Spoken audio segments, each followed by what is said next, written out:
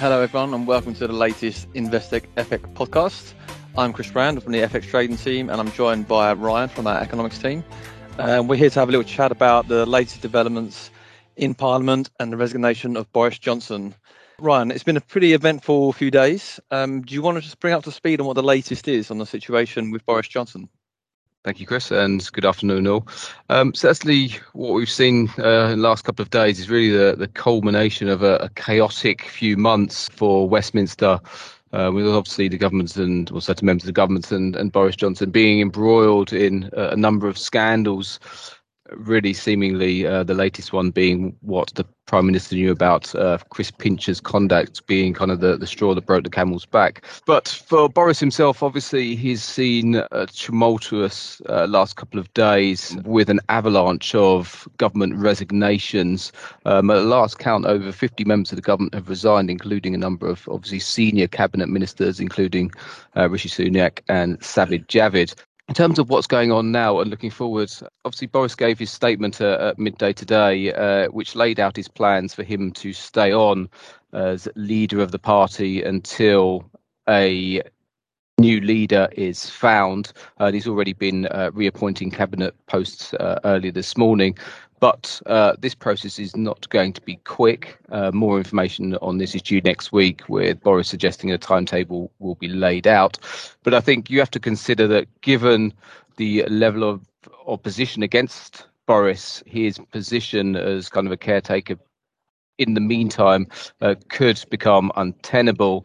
And one potential alternative is that the Deputy Prime Minister, Dominic Raab, takes over as party leader until a more permanent solution is found. But you may remember he did actually do that during the summer of 2020 when Boris was actually struck down by COVID.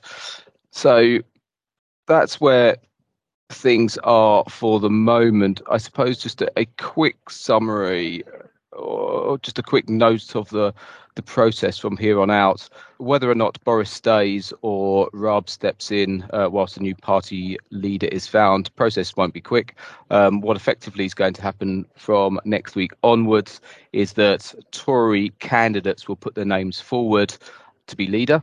They will effectively go to successive rounds of voting amongst the parliamentary party to effectively whittle down the number of candidates to just two, and that will go to a subsequent vote amongst the wider Tory party membership. I think, firstly, the whittling down of candidates should be a relatively quick process, but actually finding the final candidate more long-winded and may actually last into September. Ultimately, the Tories will be hoping for a new leader before their conference in October. Okay, so I guess we're kind of really not completely sure at this point how long Boris will actually stay in power as a caretaker. One of the things I have read is the possibility of a no confidence vote by Labour. Is that something you see as possible? It's actually Keir Starmer himself stated that earlier on this morning. It is possible. You may remember back in January 2019, Jeremy Corbyn actually brought one against Theresa May. But obviously to oust the government or to pass a vote of no confidence, they would need members of the Tory party to effectively vote against themselves, which for the moment, despite their displeasure with Boris Johnson, would seem unlikely. I guess the other question is basically if Boris stays in power for the time being, what can he actually achieve during that period? Does he want to kind of leave some sort of legacy behind where he pushed through his tax cuts for everyone to make him look a little bit better and he has a nice legacy to finish with? Or is he going to be pretty much powerless in that caretaker role? I think that's actually an issue for whoever is leading in the interim, whether it's Boris or Raab, is effectively, as I said, the process of finding a new party leader is going to take some time, and you're effectively going to be left with the government lacking any firm direction in a time of notable headwinds for the economy, obviously cost of living crisis, inflation, and the ongoing war in Ukraine. The situation is eased slightly by the fact that Parliament actually goes into recess on the 21st of July until September. But nonetheless, kind of big changes, I suppose, particularly what people would be interested in is how economic policy goes going forward. But ultimately that's normally decided upon in the budget, which will be in the autumn, and by that point hopefully we will have a new leader of the Tory party. But obviously in the meantime you're kind of so there's a bit of a political vacuum.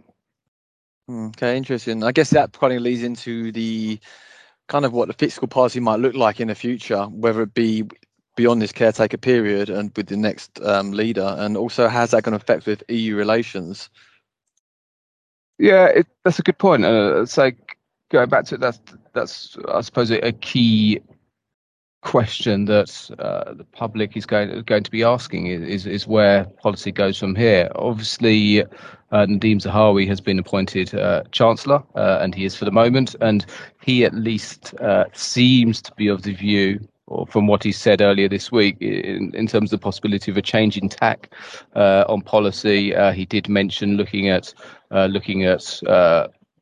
effectively putting to the side the planned corporation tax hikes in next year, addition to possibility of looking at VAT cuts, kind of fuel duty, income tax as well. So a contrasting view to Sunak, who had been very much focused on looking at fiscal sustainability or responsibility. Zahawi, at least from his comments, seemed to be more open to adding more stimulus. But it is worth remembering that he is only Chancellor for the moment, and whoever becomes the party leader once the leadership contest has been decided, they may look to reshape the cabinet, and we could have a new Chancellor at that point. So I expect the broad point here is we don't know until really we have a firm clue on who's going to be leader of the party.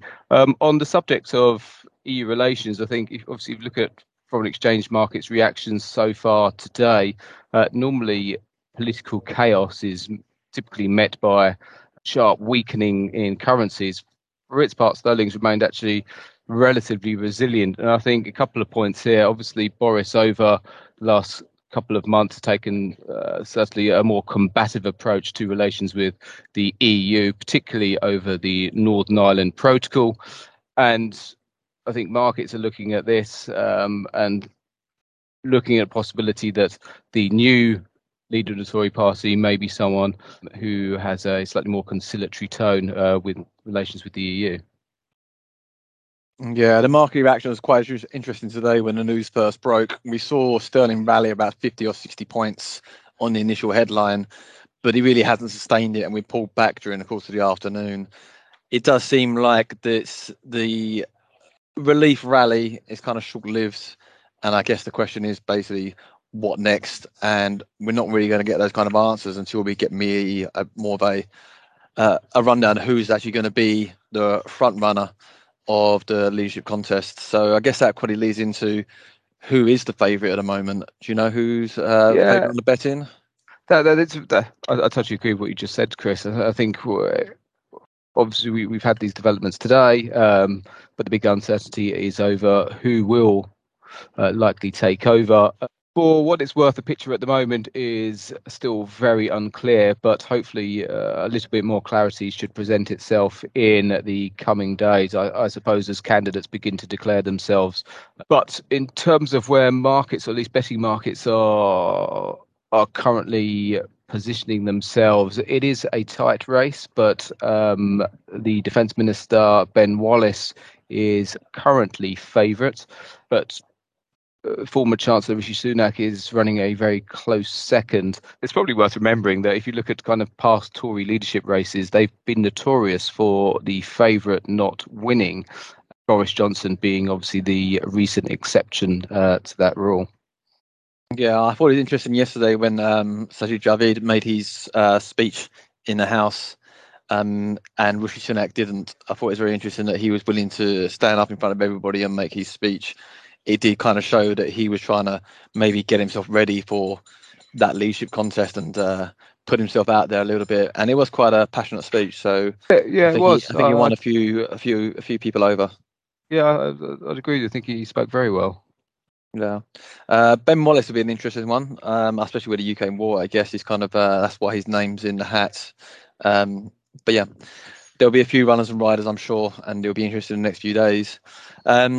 I guess for our side and on trading side, we're looking at some of the levels in sterling. It's a bit tricky at the moment because we're obviously very low levels already. I guess the market doesn't like uncertainty, and depending on what happens over the next few weeks, you might get a bit more uncertainty. So I guess we're looking for that downside kind of levels, the previous layer, 118.76 as the first line of support.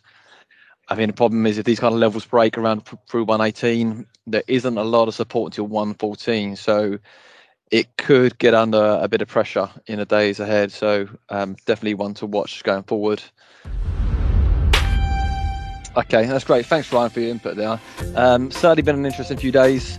Definitely going to be a few more interesting days ahead, and maybe we'll touch base again soon when we see any further developments. Thanks for joining us, and please join us next time.